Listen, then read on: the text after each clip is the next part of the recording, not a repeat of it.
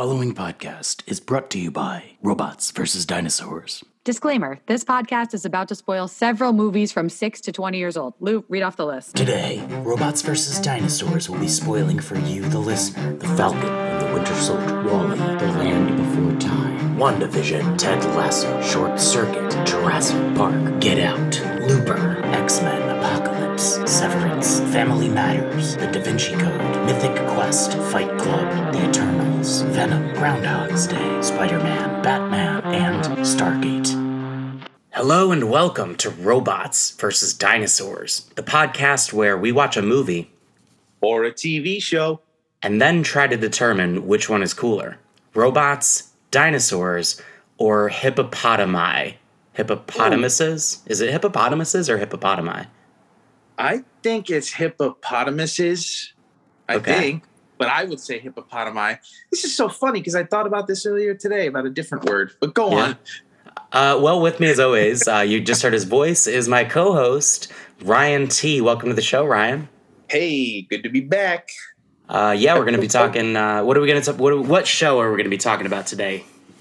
Well, we just so happen to be talking again about Moon Knight. This time it's episode 4, The Tomb. The Tomb. Awesome. We are going to be talking Moon Knight theories. We're going to be talking about our hippopotamus hypothesis. We got a lot to talk about today. And we got another piece of hate mail to read on air. So keep sending those in, listeners. I love all the haters.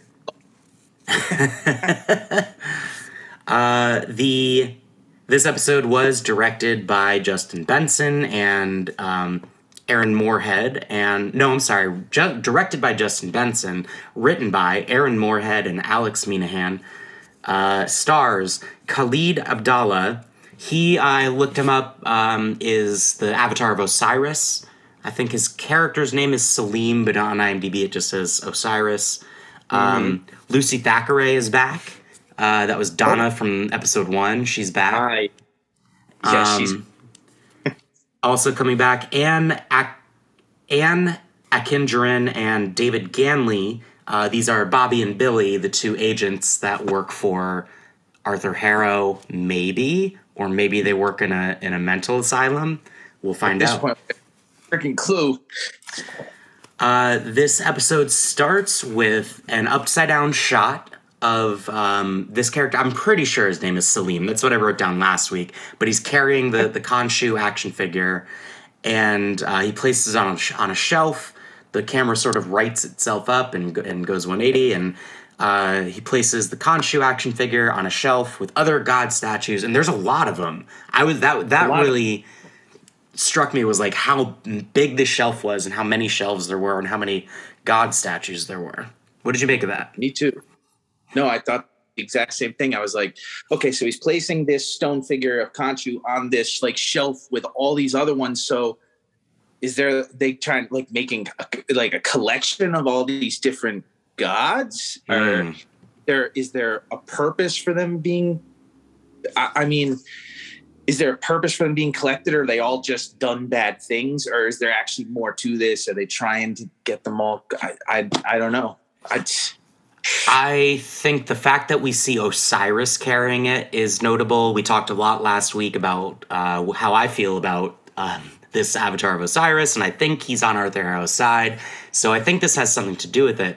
Also, in the very first episode, Steven mentions that when they're looking at the poster of the Ennead, there's supposed to be 7 gods, and there's only 5. No, there's supposed to be 9, and there's only 7.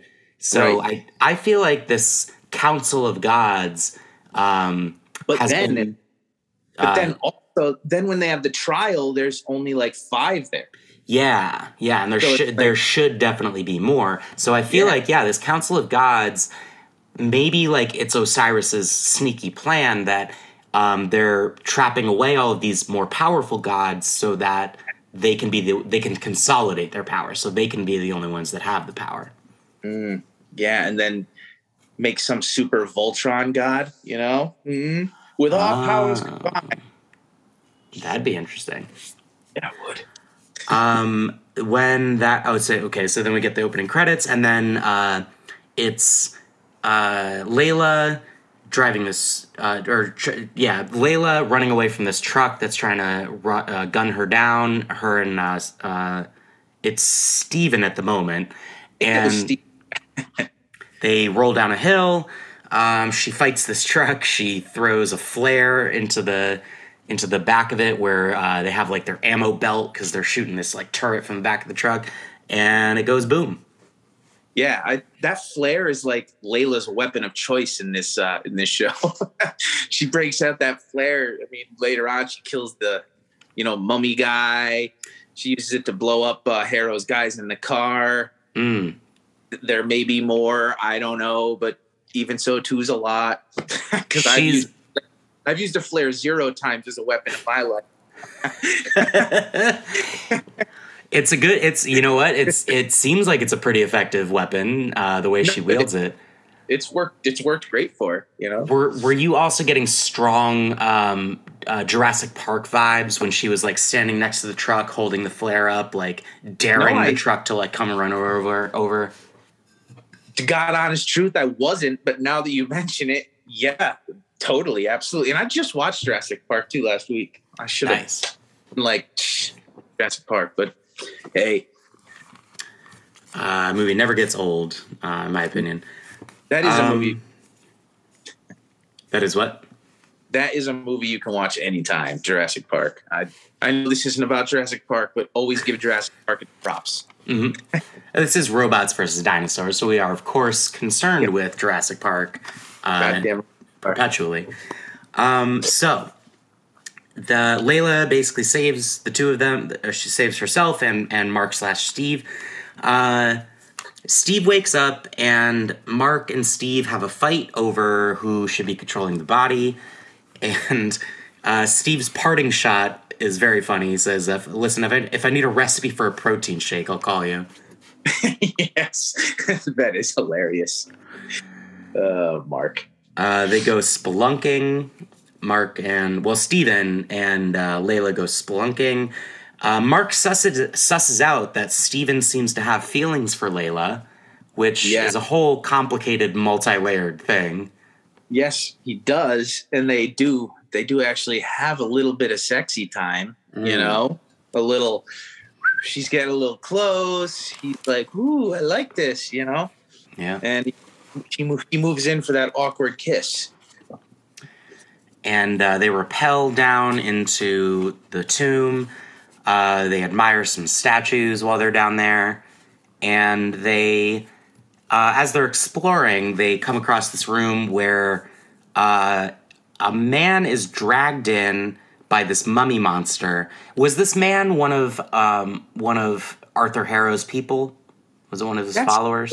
I kind of like it. You kind of see his face, like a couple brief shots. It seemed to me like it was the cop guy who came like to arrest him at his apartment with what was it, Billy and Bobby or Fitzgerald and Kennedy? It looked like he had like the beard. I know he's later on in the episode at the end, but I kind of thought that was him. He had that beard. But that's my only guess, to be honest. I don't know for sure. Maybe it was just a random henchman. Yeah, I'd have to go back and rewatch it, but I felt like the guy you're talking about has like a very red beard. And that I'm not sure. I don't know. But he gets gutted. He gets eviscerated by this mummy monster. But also I wanted to point out, do you think that what if Harrow's actually offering up his guys for sacrifice? Opposed to I was like, oh, he got taken by the mummy, but I kind of think Harrow might have something to do with it, and he's offering up the men to the god. I think that is the case because the other thing that stood out to me during this was how much the guy didn't seem to really register what was going on. He wasn't really protesting all that much. When the thing stabs him in the stomach, he doesn't cry out in pain or anything. It's just like, ugh, oops, yeah. And he's ripping his organs out and putting them in the jars on the side, or what I don't know. I forget what they call them, but Canapic jars. They're called Canapic jars. Yeah, and they put the organs in. So he was dropping an organ in there, and the guy dude, I'd be just wailing in pain. It's almost like he like isn't like either he's sedated in some way or like was willing. Yeah. I don't know. It's very weird. It's interesting. But I thought it was cool. Yeah. And then, of course, they get the attention of the mummy monster. It chases them. Layla gets away, but then it catches up to her and she fights it. And like you said, she uses the flare, like burns its face off with the flare. The little, like, I think like the creepy, that whole scene was really creepy. You glazed over it, but I know it's all like one big thing, but like the way that the monster's like kind of stalking her over the ledge, and then they, get to the dark opening and he reaches out. It was so like horror movie-ish. It was really cool. And those that echolocation click noise that he was making, the mummy was so cool. So it was just creepy and weird. And I thought that the vibe was really awesome. It was cool. It was a cool monster. Really cool design. Yeah, it absolutely was. It was great. But not strong enough to beat Layla. Layla's too badass. Layla's a badass. Put a flare in her hand, it's over. It's gonna light you up. Like Thor's hammer. Then we go to Steven, because they get split up, and Steven is he's approaching the tomb. They're going deeper into, he's going deeper and deeper into the tomb, and he's looking for a tomb fit for a pharaoh, and he's like counting off, like there's Tutmos II, Nefertiti, and then he finds this room full of relics that his first reaction is, are these Macedonian? And he doubts that that's even possible, and then he looks at them closely, and yes, it is Macedonian, which tells him that this is indeed the long-lost tomb of Alexander the Great. Sorry, Alexander the Great. Yeah. Did you know that Alexander the Great was buried in an Egyptian tomb? I had absolutely zero idea, to be honest, and I didn't think that Alexander the Great had much to do with Egypt at all, really, but apparently just from the things I've heard from people talk about, apparently he was very much into Egypt and wanted to be buried that way, apparently, and no one knows where his body truly is. Yeah, I'm reading that it was meant to be entombed in Macedonia, but it first resided in Memphis, Egypt, in a gold sarcophagus filled with honey. Oh, okay. So, yeah. Wow, that sounds delicious. I kind of thought like this is just a thing that the show was playing around with to be like, I don't know, just creating some sort of fictional history. But obviously there aren't real mummies and stuff like that. But I think it's based on something real. Yeah, it definitely got me really curious because I never would have connected. Alexander Great is like the last person I would have thought of. When he's like, this is the hidden tomb of, and I was like, oh, who is this going to be? Rama Tut? I don't know, something from, I don't know, anything but Alexander the Great. Mm-hmm. I would have been less surprised if he said Imhotep from the 1999 Mummy movie with Brendan Fraser. Exactly. Oh my God, it's the long lost tomb of The Rock. The Scorpion King. Oh God. Scorpion King. Anaxanamun. Then Layla is she's a little bit tired from her fight with this terrible undead thing, and she kind of does this cool like this primal scream after she defeats it, and she's laying there, and then she is being pursued by Arthur, who's just sort of slowly cane walking towards her and taunting her about her father, Abdullah al-Fauli. I think he calls him Egypt's most unique archaeologist. Yeah, and says that he used to call her my little scarab. He mentions that when he was maybe I have the details fudged here, but when he was killed, he was wearing like a fuchsia scarf with scarab details that looks like it was handmade, presumably by his daughter. And really, I missed that detail too. Wish I could fill you in. Yeah. Well, and so that's sort of what lets her know somehow. I should have watched the episode again, but that's sort of what lets her know that Mark was involved in his death. Says like, here, let me here, we could cut like some of this mumbling out, but hang on, I made a little note about this. So where are we? Harrow kind of like says that, you know, a bunch of like mercenaries killed your father. I think he actually says that, and then he alludes to the fact that Mark is involved, and lets Layla put it together, and she says, so it was Mark. And then like Arthur says, he actually says, you said it. Like, he never actually is the one who said it to her. She kind of alludes to it and lets her guess that it was Mark. Yeah, but I kind of think that he's trying to make her think that it's Mark, obviously, but he doesn't want to lie. So not actually going to say it himself. So that's kind of why he said, like, you said it. You know, you said it. He's using the truth and like manipulating. He's a master manipulator. He's using enough of the truth to let her draw her own conclusion, which he knows is not the full truth. Exactly. He's definitely leading her down a path of thoughts that he wants her to go down without saying it. So he can't claim, oh, I never said that, you know. So yeah. That's kind of how he does it. And so then she confronts Steven, because Steven's still in control, and he had just... so actually, I glossed over a major thing. Steven realizes that it makes sense, I guess, that Alexander would be in this tomb because he was the voice of Ammit. Right. And so he reaches down his throat, basically, to find this... another one of those, what's it called? Ushabti? Yeah, that's it.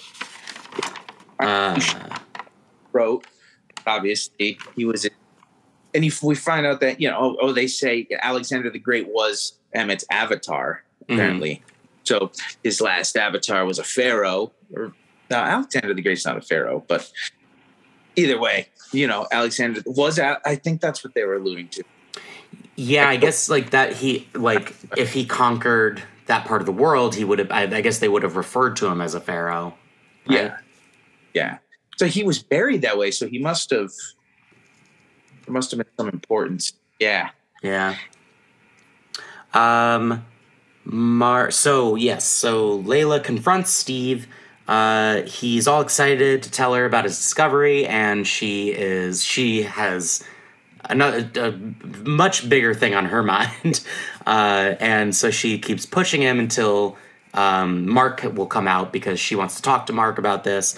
And so we see like the reverse of what we saw last time, where Mark gave control to Steven, but now we see Steven giving control to Mark. And Mark sort of clarifies that, yes, he was there. He's not the one that killed her father. It was his partner who got greedy and decided to execute everyone at the dig site, including her father, and he couldn't stop him. Yes, and that also, Mark was shot and supposed to die as well, which he does make sure that he mentions because, yeah, he was definitely just part of. He was a victim there too. It really wasn't killing, and I think we're gonna find out a little more down the road of who it could have been. But I think there's several options. You want like maybe it could have been the alternate personality that we haven't seen yet, which I think there is. We talked about last week. Jake Lockley, is that what it is? Yeah. So what if maybe it's his alternate, possibly? But I don't think at this point that's going to be it, but I think it's more going to involve Harrow. I think you're right. The Harrow shows up with a bunch of goons, and Mark manages to kill 3 of them with this axe that he pulls from the tomb. Before Arthur shoots him with a pistol twice, and he falls in this water. And there's this really cool shot from like under the water of him like descending and sinking down, and then it transitions into this weird low budge movie. I thought something happened. I was like, what? why is like my like the screen like got like regular standard view without like the widescreen? It was like grainy. I was like, what the fuck just happened? That was great. So there's this like doctor guy and his assistant that like this very Indiana Jones type, and they're traversing through this low budget jungle, and they find this skeleton, and one of them says, "Well, now we know what happened to Montalban," and they come across the statue of the statue of Coyolxauhqui, the lunar god of the Aztecs. Yeah. And that allows the assistant to say, well, I'm just an assistant trying to do my best, but you're Dr. Stephen Grant. Oh, and then it zooms out, the camera zooms out, and we are watching a low-budget movie on a video screen, on VHS, actually, in a big room with a lot of white and linoleum and fluorescent lights and stuff. And it's bingo night at the asylum, Ryan. Yeah, it is. And things are crazy here. And my first thought was like, okay, this is cool. This is like, is he crazy? But then you start watching the scene, you're like, okay, I mean, I know this is like an asylum kind of in a movie or a TV show, but this is like, is this really like realistic? It's so like white, and a lot of it just seems dreamy, So I was like, oh man, they fucking did it. They did the shit where it's not real. God damn it. But then I started like, watching it a little more, and I'm like, oh, you know what? No, I don't think so. Maybe this is actually the dream.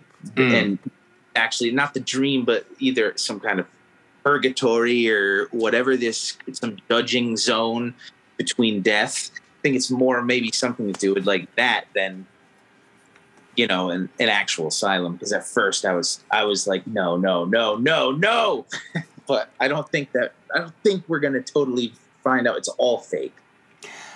I think you're right. I think that what we're gonna find out is that Mark/Steven probably actually did spend some time in an asylum, and this is just like drawing from that experience, from like the memory of that part of his brain to create this illusion. But I definitely think it's an illusion at the end of the day. Yeah, it definitely, and it may be the responsibility of somebody else. Who knows? The way that they film this whole sequence is cool, because it's like we like at first it's just the weird movie, and it's as though we're watching it, and like you said, the aspect ratio changes, then it zooms out and we find out, oh, we're actually watching this on a TV screen, and then the camera starts moving around and we see the bingo guy like calling bingo. We see the same. That's the mime guy from the street. That's the is dude, it? That's the guy with the paint. Yeah. Oh, good catch! I didn't even clock that. Yeah. There's an orderly who is handing out very, very like gourmet looking cupcakes. Yeah, they're from the cupcake van that he stole in the first episode. Yep. Yeah. Then we see Donna. Donna's in one of these chairs, like kind of lethargic, and she seems to be one of the patients. She's holding a plush scarab. Mm-hmm. We see the forger that Layla was talking about, who made her passport, and she's drawing a bird that kind of looks like Khonshu. Yep. The hummingbird with Khonshu's face, like the hummingbird we saw at Arthur's at the cult place. They were watching all the videos, the hummingbird and the whales jumping. And it was with Khonshu's. Oh yeah. Good call. I missed that. Yeah. Then we get to Bobby and Billy. I think they were like nurses or something like that. Yeah. And Layla is also in this asylum. He is. And she comes up to Steven, who's in a chair. His leg is chained to the chair, of course. And my favorite detail is he's holding a Moon Knight action figure. Yes, it's absolutely the best. It's like at first I was like, is he projecting this? Is that what part of the whole Moon Knight thing is? Just like his psycho fantasy is my Moon Knight figure and he's crazy and whatever. But again, I think it's the other way around now that I think you're right. It's a cool trick because it starts making you think like, oh yeah, this could be building a reality where this whole time this character's been in an asylum and everything we've been seeing is just this fantasy that they built up in their world. Because this show is serviced by not having a lot of crossover with the other Marvel properties so far. We kind of discussed that last week, that like other than that GRC poster and the mention of Madripoor, there's not a whole lot of stark connections to other things. So that makes it viable that this could all just be a fantasy.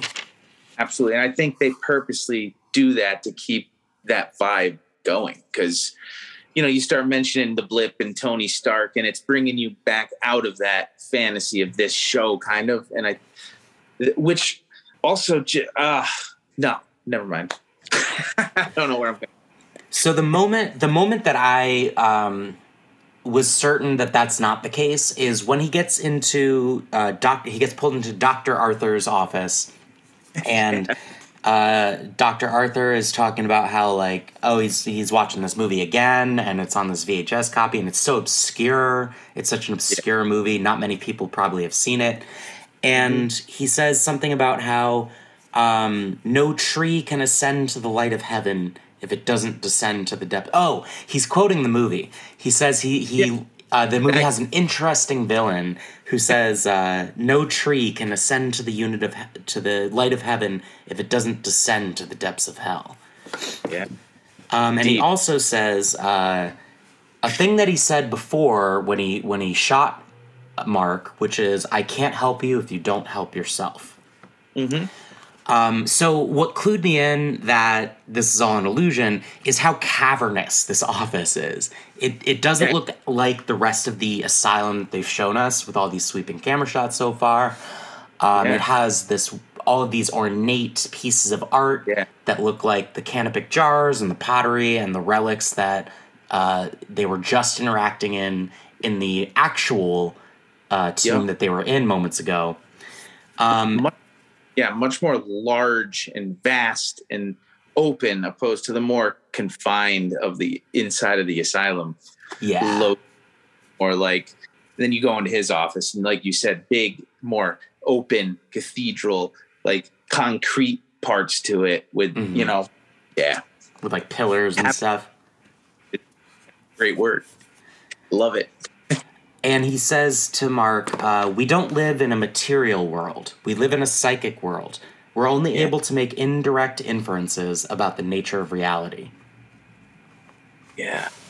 That's pretty deep. Everything. What he means is everything you experience, feel, see, it's all through the psychic. It's all about how you perceive it. So doesn't make a difference to physical. It matters how you. So that is what is real, is what you see and what you experience. That's the important thing. Yeah, the example he uses is a pen, which he says, like, to me it's a tool, but to a dog it's just a chew toy. Both are right, yeah. It's just how they're interacting with reality. Yep.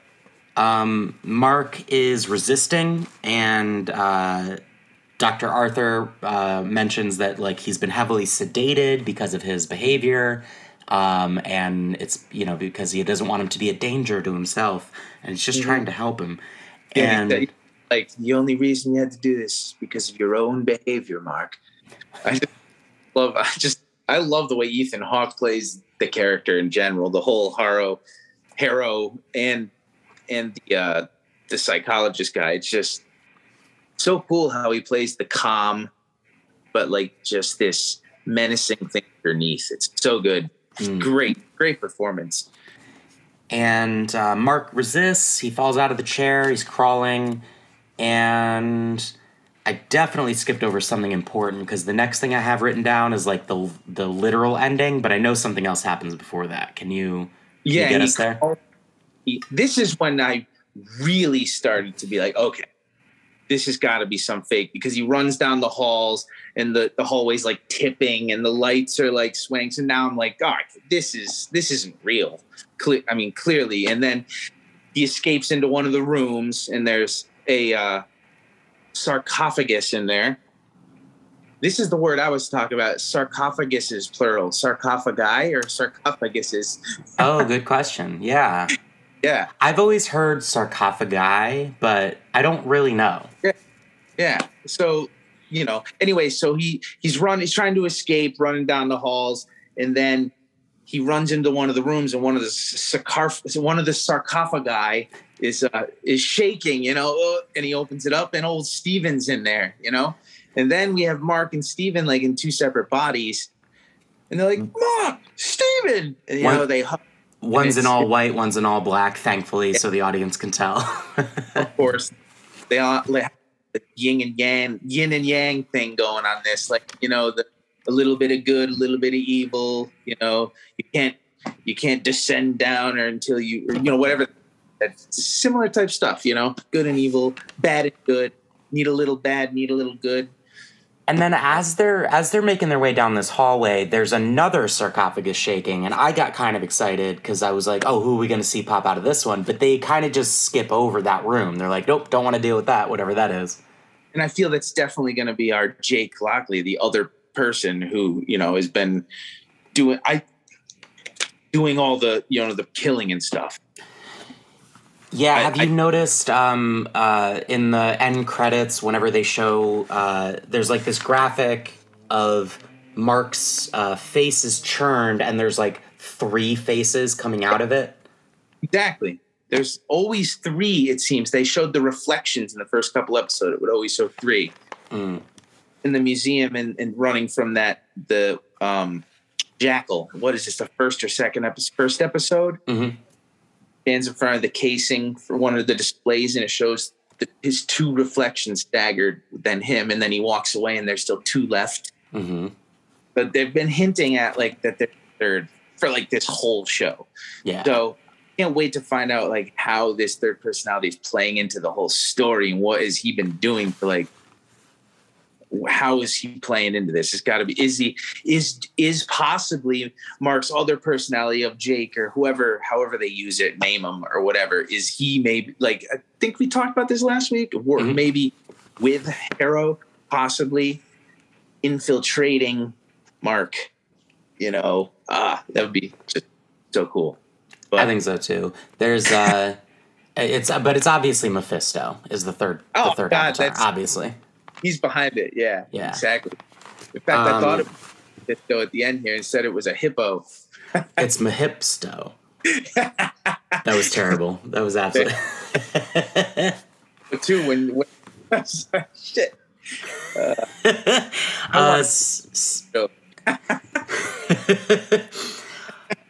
So yeah, they open the door and there is this hippo pharaoh standing there, and it just waves at them and says, "Hi." And then it has the most like, just this like sweet, like innocent voice too. Like, it's so like unexpected. And I was just like, that was the most crazy, like that was a crazy end shot to a show. Just what the fuck just happened right there. So now, listeners, welcome to a new section of the podcast that we like to call Hippopotamus Hypothesis. So Ryan, this might be the one and only edition of Hippopotamus Hypothesis. Ryan, what do you? Or we could try to make it a regular every episode thing. I don't know how quickly that well will run dry. But Ryan, what is your leading hippopotamus hypothesis right now? Well, I think that because this, I forget, Taweret, is that the name of the god? Tower. She's like the hippo. I forget. She's an Egyptian god, and it's the god of rejuvenation and regeneration, I believe. If this is from like research that you did, I didn't. Yeah, I have no idea. I'm sorry.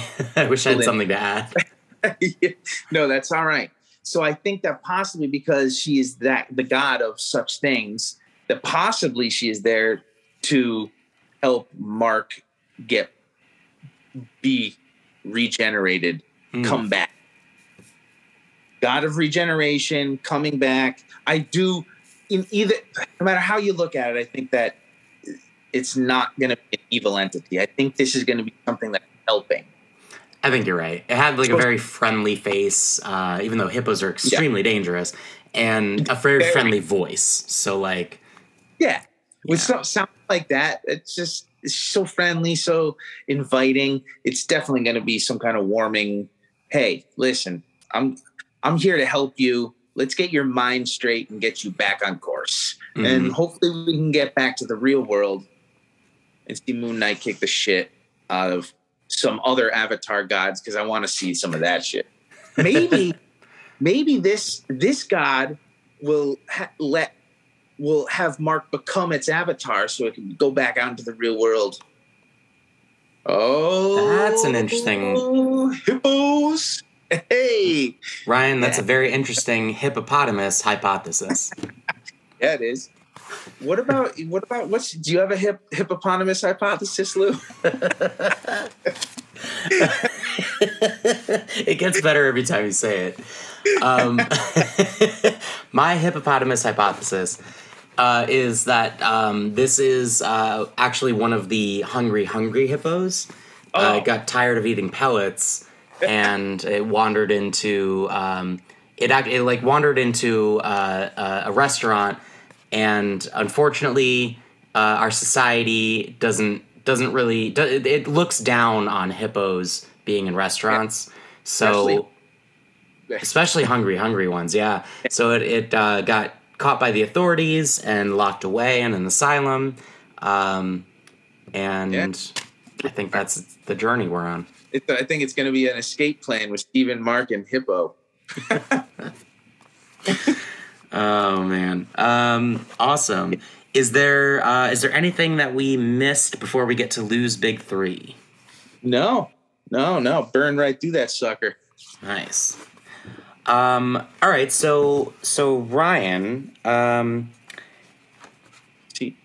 this is all right. This is a section of the podcast we call Lou's Big Three. There's some music. I won't make you sing this time because you sang last time, unless you're dying to. No. Okay, cool. So music cue. You and me, it's Lou and me, it's Lou's Big Three. Yeah, ooh. And we're back. Lou's Big Three. Thanks for the theme song, Ryan. Hey. Lou's Big Three, number one. Ryan, if you could be the avatar of any god of your choosing, which one would you want to be? Oh boy, that's a good choice. Can I choose the hippo? Sure. I mean, I think that this hippo is badass, cool, friendly. I like love and regeneration, and so I want to be rejuvenated, and I believe. I mean, going off what I'm pretty sure I'm right on what this god is, so I'm gonna go with it. And not to mention, I kind of really like hippos, and they're dangerous, but yet they have a gentle, inviting facade. So. I kind of like it. I'm in. I'm the avatar hippos. Excellent. I think that, man, I actually didn't even think of an answer to this question. I just thought of the question. I also, can I add, I kind of also thought about the one from the last episode, the god of like music. Oh yeah, Hathor. Yeah. Have like music in time, and just I think that would be beautiful and great because I love music, so I'm in on that too. I might even pick that over the hippo now that I'm thinking about it. Okay. Give me the music. Yeah, that's a good choice. You know what? Yeah, thinking about it, Hathor is probably the one I would choose. Or what about Thor? Like just the avatar of Thor. That'd be cool. Or like Thor Odinson. Yeah. Hell yeah. There's already a Thor, and coming later this year another Thor. But I don't know. I could be third Thor. I could be Thor 3. Yeah, there's plenty. You can be Beta Ray Bill. Beta Ray Bill. Yeah, there we go. Ryan, the movie that this is Lose Big 3 number 2. The movie that's playing that apparently Mark is obsessed with, and according to Dr. Arthur Harrow, is how he created this persona of Stephen Grant. The movie is called Tomb Buster. Buster, right? Now we've seen the Indiana Jones movies, and they made several sequels to the first Indiana Jones. So Ryan, if they made a sequel to Tomb Buster, what would it be called? It would be called Tomb Buster 2. Bustin' Tombs. TWOMPS. Ah, there it is. Oh, yes. Perfect. Hollywood, give us a call. Please, for the love of God. We will write your fake sequel to your fake movie. Bustin' Tombs. That's genius. I have nothing else to offer because that's perfect. All right, Lose Big 3, number 3. This is the big question. We've discussed it a little bit. But has this whole entire show just, like that one episode of Buffy the Vampire Slayer, just been inside of the hero's head? Oh my God, it's because I don't know the details how to fill in, but I think there are aspects of what's going on that are fake and some that are real. I don't know how to exactly explain to you what I mean by that and what's real, what's fake. I don't know, but I think it's going to be some kind of combination of both. I think what we actually are seeing in the show is really happening, but maybe a lot of what we've seen between Mark, Steven, and the transferring and stuff is going to be a little bit of a twist and a surprise. I don't know exactly what, but I don't think it's all fake. Because I think most people know nowadays that will make a lot of people angry, I think. If it's unless you do it in some kind of really smart way that's really cool, I just can't see how when you sit through a whole show and then they tell you that none of it was real, it just makes you never want to watch it again. Yeah, it's like a trick you can only pull once, and it was already pulled like years and years ago in terms of like television and pop culture and stuff. So yeah, it'd be really hard to pull it off and have it be satisfying.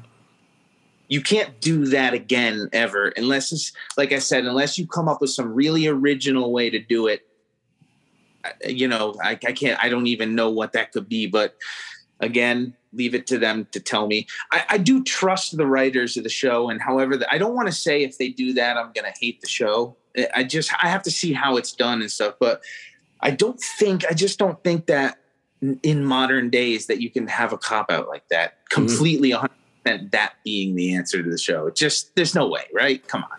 Do you think that it's the whole asylum thing is similar to like a Loki situation or like a WandaVision situation where it's either like all this just illusion magic, and so he's just sort of covering up the literal material tomb and the pillars and the stone and all the relics and everything with the sheen of white linoleum and fluorescent lights and everything that makes it look like an asylum? No. Or do you think it's more of like a WandaVision thing where it's like he's like entered his brain and is controlling like what the reality that he sees in front of him? I think it's more that. It's more in his head. I think it may have something to do with the fact that this is almost like the split second between his death and, you know, he's dying and this is his brain putting it all together, maybe kind of. It could be kind of some kind of judgmental thing in between his death and whatever comes next. And it's all being played out instantly, kind of. And for us, it's played out in a story, but it's all going through his head very quickly, flashing before his eyes type thing, maybe. But if Harrow's involved, like I said, I think it's more like in his head. It's not physically it's not like a physical change in the environment, really. It's all in his head. All right. Yeah. Awesome. So that is Moon Knight, Season 1, Episode 4, The Tomb. Before we wrap up, though, oh wait, Oh. yes, okay, sorry. Before we wrap up, of course we've got to recast the episode, and we also have a bit of hate mail that we got to read. So let's do the recasting first. So Ryan, if we were to recast any two characters from this episode of Moon Knight, who would they be? Who would be Whoopi Goldberg and who would be Danny DeVito, and how would it improve the episode?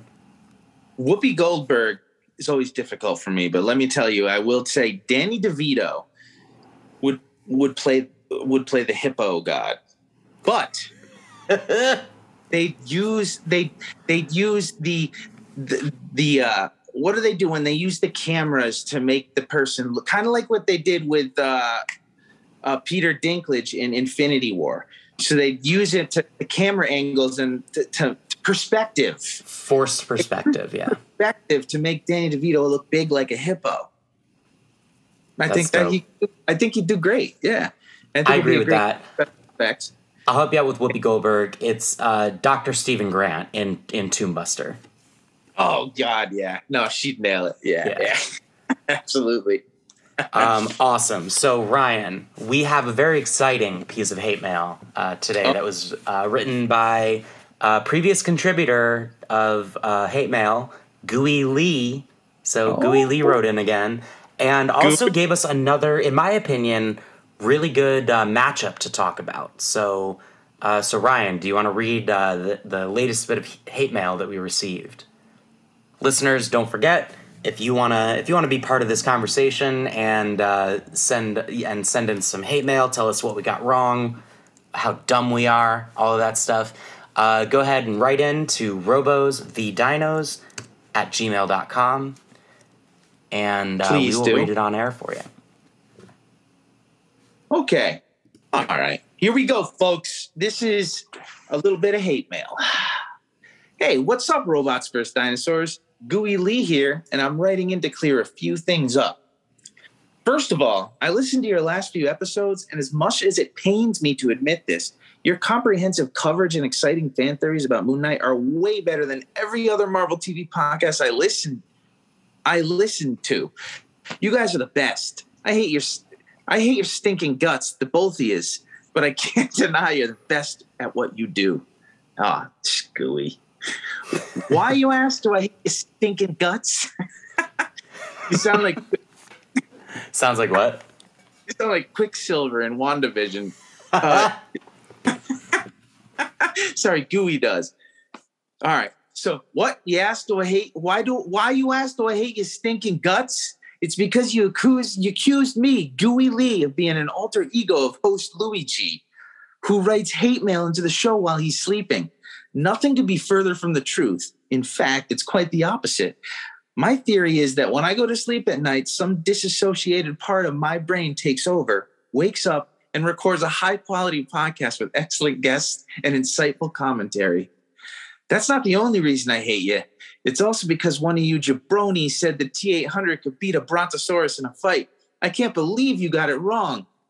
That was a question for babies. And speaking of babies, maybe I'll ask an easier question that even a couple of dumb infants like yous twos can get right. Instead of the T-800 and the adult Brontosaurus, what if the fight was between Wall-E and a baby Brontosaurus, a.k.a. Littlefoot from the Land Before Time? Once again, great show, 5 stars, Wall-E versus Littlefoot. Who you got? Gooey Lee. All right, that's a good question. I'm gonna ignore everything else Gooey Lee said because he's obviously wrong. If anything, he's an alter ego of mine, but I don't think that's true. Because why would I write all of this stuff in and like praising myself, but also saying that I hate the show or that I love the show, but I hate the host? It doesn't make any sense. All over the back and forth. Why would I spend my time doing that? Come on. Yeah. But this is a great question. This is a really good robot versus dinosaur matchup. Because on the one hand, we've got the futuristic robot Wall-E, and we have the prehistoric star. Oh God, what is the thing that Littlefoot wants? The star. Is this tree star? tree star. Yes, the tree star eating.